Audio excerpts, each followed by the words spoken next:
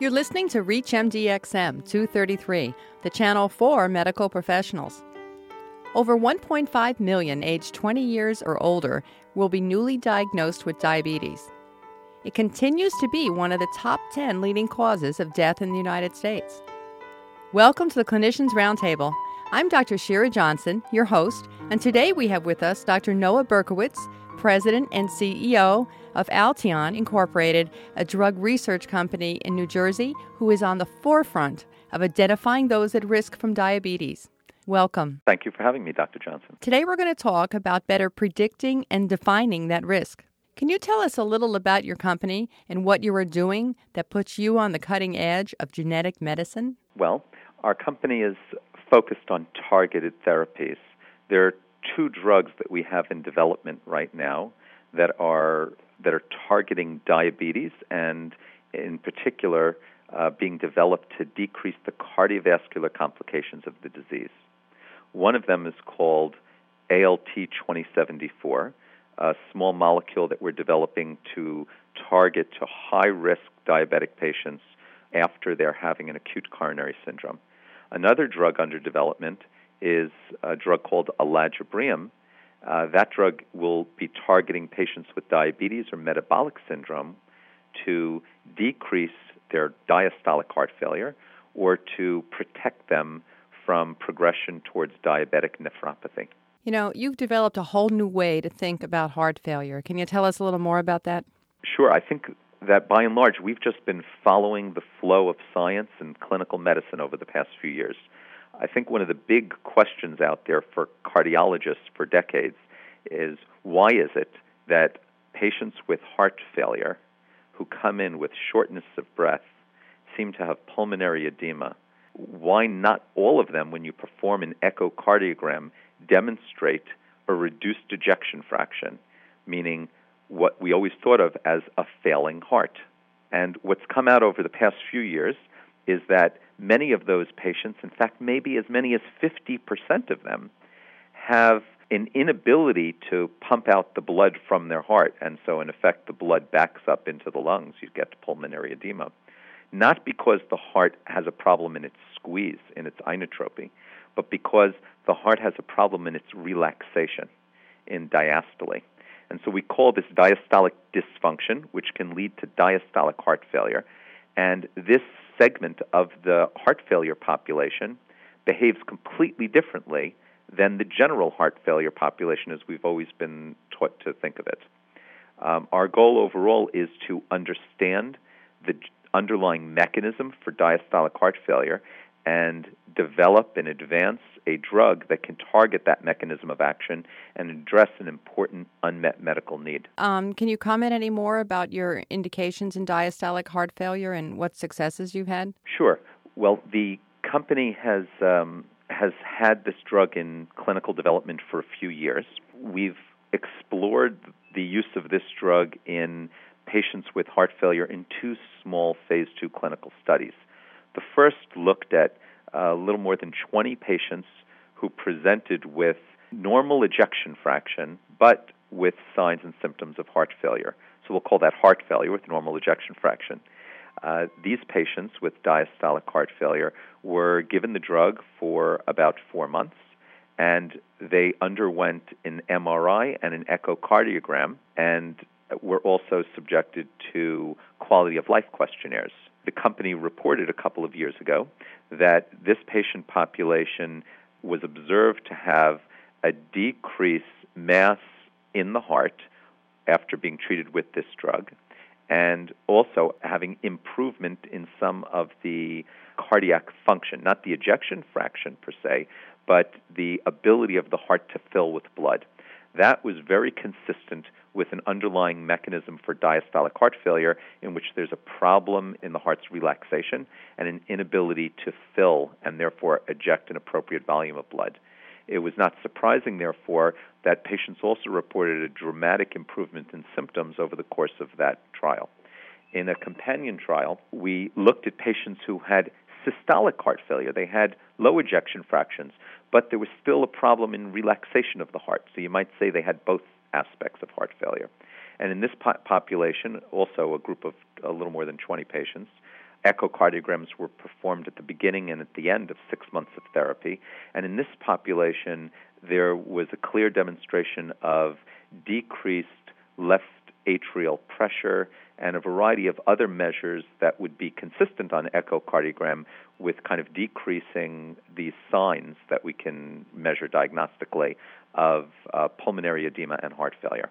And so we were excited to take those results and also consider the fact that in a companion set of clinical trials where the drug was found to not work as an antihypertensive agent, we then realized that we had a drug that can be used in heart failure but was really unlikely to alter patients' blood pressure. And if there's one thing you'd really want to be able to market in the heart failure patient population, it's a drug that can improve the diastolic function of the heart and therefore improve patient symptoms, but not alter the hemodynamic state of the patient, because that can have some devastating outcomes. We know that that's a reason that physicians are sometimes averse to raising the dose of ACE inhibitors or angiotensin receptor blockers or even spironolactone when they're dosing patients with heart failure. And our hope is that we can overcome that with our drug by not having those hemodynamic effects. You've done some incredible work. There have been a lot of failures in cardiovascular medicine in the last few years. Would you like to discuss a few or some discontinued trials and tell us what we've all learned from those trials? Failures is always a hard term to define because, in fact, clinical development follows a roller coaster course. Sometimes things advance fast, sometimes they advance more slowly. And even in what are perceived to be some initial failures, we can also identify tremendous opportunity in the future. What the cardiovascular medicine community has learned over the past year, I would say, is that in doing large-scale clinical trials for drugs that are thought to have new mechanisms of action that can affect atherosclerosis and protect patients with known cardiovascular disease, one has to be very careful in terms of expectations because what you can see in phase 2 doesn't always pan out in phase 3. Many people are acquainted with Pfizer's experience with torcetrapib. This is a drug that was supposed to be blocking CETP, a cholesterol ester transfer protein inhibitor. And this particular drug was supposed to raise HDL levels in patients, lower LDL levels in patients, and one would expect, therefore, that it would improve outcomes in patients with cardiovascular disease. In large randomized studies, the company recently reported that patients did, in fact, have a decrease in HDL and an increase in LDL, but there was also some small increase in blood pressure over the course of those studies. And when they looked at the combined endpoints that we really care about in medicine, are we prolonging life, are we decreasing complications, they observed that, in fact, the drug increased the cardiovascular event rate. The patients may have been more likely to have complications or more likely to have poorer outcomes if they received the drug. And so Pfizer made a dramatic announcement a few months ago that they would not be developing this drug as aggressively in the future. More recently, a company named Atherogenics reported results with AGI 1067. I forget the generic name for this, but this is a compound that they had in development that had antioxidant properties. When they looked at their 7,000-patient randomized controlled phase 3 clinical study, they observed that the drug lowered HDL, raised LDL, those were bad things, and in fact did not meet the primary endpoint of decreasing the cardiovascular events, which were a series of events ranging from death to decreasing unstable angina, percutaneous angioplasty, and other complications. Now, is there any risk of untoward outcome with the work that you're doing? There always is, and we may find that our trials deliver similar results to what was observed in those clinical trials. The way we try to mitigate against that risk is by developing our drugs with a clear understanding of mechanism of action, which obviously they had as well. They may have even had a better understanding of mechanism of action, but really choosing a targeted therapeutic development path in which we can give the drug not to all patients who present with a problem, but to the patients that are most likely to benefit from the drug based on its mechanism of action and based on the underlying mechanism of their disease. Now, can you anticipate other indications for algebrium based on the work that you're doing? Well, earlier we had discussed heart failure, and diastolic heart failure in particular, as being an area of interest for us. Another important area of development would be diabetic nephropathy. We know that a large plurality of patients with diabetes go on to develop diabetic nephropathy and then may get end-stage renal disease.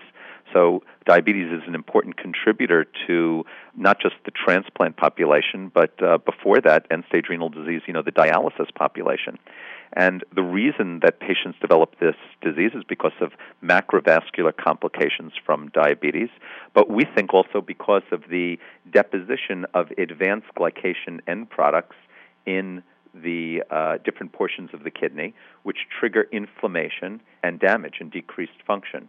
We know that proteinuria is a terrible harbinger of renal function deterioration, and we know that our drug can dramatically decrease proteinuria in preclinical models, very similar to what's seen with angiotensin receptor blockers and ACE inhibitors, which we know can prolong life and can decrease the progression to end-stage renal disease. We're hoping that our drug can do the same. So certainly. So what would be your clinical plans for further stages of trials in nephropathy? Well, we've made limited announcements in this regard. We do know that the peer review community is very interested in seeing the advancement of our drug in this indication.